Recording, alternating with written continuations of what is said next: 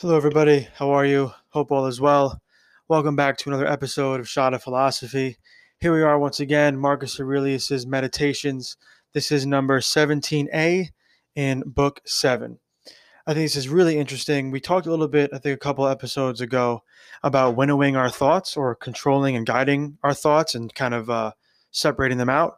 Marcus encouraging himself to do that. I think here we have an example of that, right? A great quote from Epictetus is that questions are the engines of reason.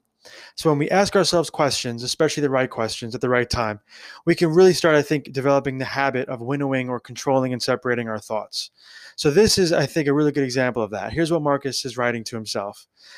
But what are you doing here, perceptions? And that's a question. Get back to where you came from and good riddance. I don't need you. Yes, I know it was only force of habit that brought you. No, I'm not angry with you. Just go away.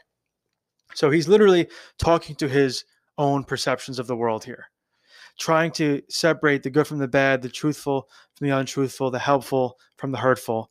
And I think that's a really interesting question, right? What are you doing here? Right. And he's like, I'm not mad. I think that's a great way to end the meditation too, right? Pema Chodron in her book, The Pocket Pema Chodron, which I really suggest, talks about making room for all of life's different emotions, right? She's a Zen Buddhist. One of the fundamental, if not the fundamental belief of Buddhism is that life is suffering. So it's here. It's going to happen, right? In prior episodes, we talked about Marcus sort of working to, like, let's say, normalize stress or normalize anxiety. And I think that's actually a very powerful move, right? So everyone's anxiety and stress, just for examples, among others, will be different, right? In a similar way, we're all virtuous in different ways. So I'm confident in this thing that you might not be confident in, and vice versa, right? So we're all different in these ways, but ultimately, I would argue, and I think even just, remarking from Pema Chodron's perspective and Marcus Aurelius's, separated by thousands of years, different schools of philosophy, right? There's remarking in a similar way on the idea that a lot of this stuff is just naturally human, right? So none of us are alone in this.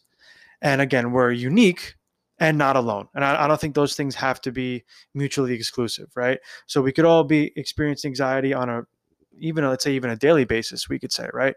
Um, and that's the thing that's in common, but what we're anxious about or the frequency and intensity of the anxiety will be different between all of us, right? But ultimately, these are naturally human things. So as humans, we form perceptions. As humans, some, if not a lot, will be bad. They will not be truthful. They'll be imaginary in a way that isn't helpful, right? And I think ultimately what we have here is, once again, an example of the winnowing by posing a question to yourself. And I also love how he's attributing it simply to habit. I know it was only force of habit that brought you, right? And I think this is even psychologically significant, right? Because when we can talk about philosophy, I think we also can at times hear and feel psychology, especially with the Stoics, right? Or some Stoic thinkers. As I know I mentioned, right? Um, Cognitive behavioral therapy was largely inspired by Stoicism. So I think there are some really great connections here. And, when you have a situation or an event occur in your past and then you return to it in the wrong types of ways, right? You habituate certain ways of thinking. And I think Marcus here really astutely and intelligently is reminding himself of that. And that to me is cool because it sort of takes the power away from the perception or the thought, right? If you could sort of be honest with yourself and just say, look, this isn't really the thing, right? This is me. This is my habituated way of perceiving this event. That's where the winnowing comes in. We start being able to hopefully separate what is actually there and what we think is there or what we perceive as being there. And that's a powerful distinction, right? I've experienced this myself too. I think the more you work to get to know yourself, right, the more you kind of think about certain important or seemingly powerful memories, and you start to think a little bit more about why you choose to do the things and think the things and feel the things you do, you kind of see some patterns, right? And that's what Marcus is doing here with this meditations, right? This whole exercise is him ultimately shaping himself. And in a lot of ways, which I think in order to care for ourselves and shape ourselves, we have to know ourselves, right? We can do those things simultaneously, but I think self-knowledge definitely helps self-care, which is what this meditations I think is. It's a work of self-formation, of self-care and self-knowledge, right? So the more you sit down with some ideas, some memories, some questions, right? As he's doing here, like the more you could sort of see, right, like this is just a pattern. This is a habit. This isn't me seeing the thing fairly. This is me being influenced by my own psychological, philosophical, let's call them biases, just for argument's sake, right? These habits, right? Once we acknowledge them, we distinguish between, or we can be able to more easily and readily and powerfully distinguish between what's a result of our flawed ways of habituated thinking and seeing and perceiving and what's actually real, right? And it's almost like you could dismiss that other person, right? I put the idea of other person in quotes, right? Or that other voice, or that other, the habituated perception. We have to start being able to winnow or differentiate between that and what's going on in the moment and our perceptions in the moment. So in order to do that, first, we have to get a grip on some of our patterns. And I think Marcus is doing that here. We don't know what he's writing in response to. That'd be really interesting if we had that, right?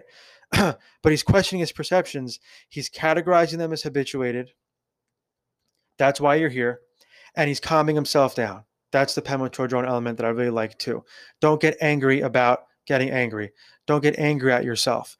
But in order to not do that, right, to not get angry, let's say at the anxious feeling, we have to come to understand the source of the anxiety better, for example, right? Just go away is a calm thing too, I think, right? The idea for him too, and we talked about this specifically with anxiety, was that it's within us, or it's within him, according to his perception, right, in his writings. So it's something we're going to deal with, right? It's almost like, and I've been thinking of bad analogies recently, but it's almost like, I just think of soccer first for some reason. It's like, all right, everyone shows up that day for the team, everyone plays a different position, and let's say the team's like, each team member is really consistent. They're all going to show up, but it's like, all right, how do we pass the ball, right? Who's gonna, if the ball is like our emotional state, our way of being that day, right? We have to get good, kind of with the winnowing analogy, right? We have to get better at passing the ball and moving it in the direction we want to move it in. And it's okay if at times, let's even say our negative thoughts, our habituated negative thoughts, that's the other team. They're going to get the ball at some point. That's going to happen, right? But the more we habituate better ways of passing the ball, better ways of training our attention, that's kind of the analogy here, right? Better way of making sure we have certain players that are really good, have the ball for longer, right? We have a better chance of winning the day, of having a good, positive day. This makes me think of the movie Kicking and Screaming with Will Ferrell. If you haven't seen it, see it. It's awesome. Very funny movie. And they go to a butcher shop to get these Italian kids to play for the team. And their whole strategy is pass the ball to the Italians. And I don't say the word Italian that way, but in the movie, Mike Ditka is very funny and he calls them Italians. Get the ball to the Italians. It's a great strategy for soccer and for life. But again, with the metaphor being, get the ball where it needs to go and understand that sometimes the other team's going to get it. Sometimes even your star player will mess up, right? So if your star player is, I have these wonderful things in my life, right? I encountered this idea too this weekend of each day has a rose and a thorn, right? Or many roses and many thorns. And we should maybe take time at the end of the day to acknowledge our roses and our thorns for the day. Epictetus would agree 100%. He literally, in Philosophy is a Way of Life, by Pierre Hadot, he talks about this. Epictetus literally told his students pretty much the same thing.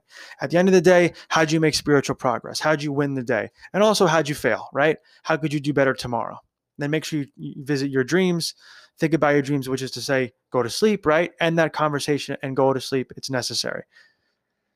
So that's the idea of roses and thorns, right? Taking account of the good things and the bad things and understanding, as Marcus is here, that life requires both. Requires is a key word there, to go with the Buddhist idea, notion that life is suffering. We want to try to direct our attention by questioning our perceptions as he is, and by having different programmatic or systematic approaches to thinking, acting, and feeling on a daily basis. Right? I think this use of the question is powerful here. This remaining calm in the face of a thought you don't like is great here. And also this idea that, look, we have to know what we habitually have a tendency to do. The team's going to show up. We need habits, and we need to be dynamic with those habits. If a player is sick or the other team is really good that day, they show up, they're really good, right? We can thrive and we can be okay with losing a game. We can be okay with all of that. But we want to always try to show up, keep playing, keep trying to move the ball forward. right? Setting goals too. I think if we want to talk about what it means to lead a good life, I think having a sense of purpose is great. Having a little, somewhat of a design for your day, even if the design for the day is, I'm not going to design my day. And we make that something deliberate. That sense of thoughtfulness and deliberation, I think, is helpful. It has us creating good conversations in our dialogues for ourselves, as Marcus is doing here with this great question.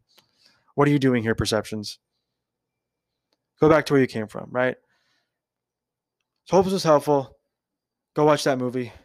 Thank you for listening. I'll talk to you soon.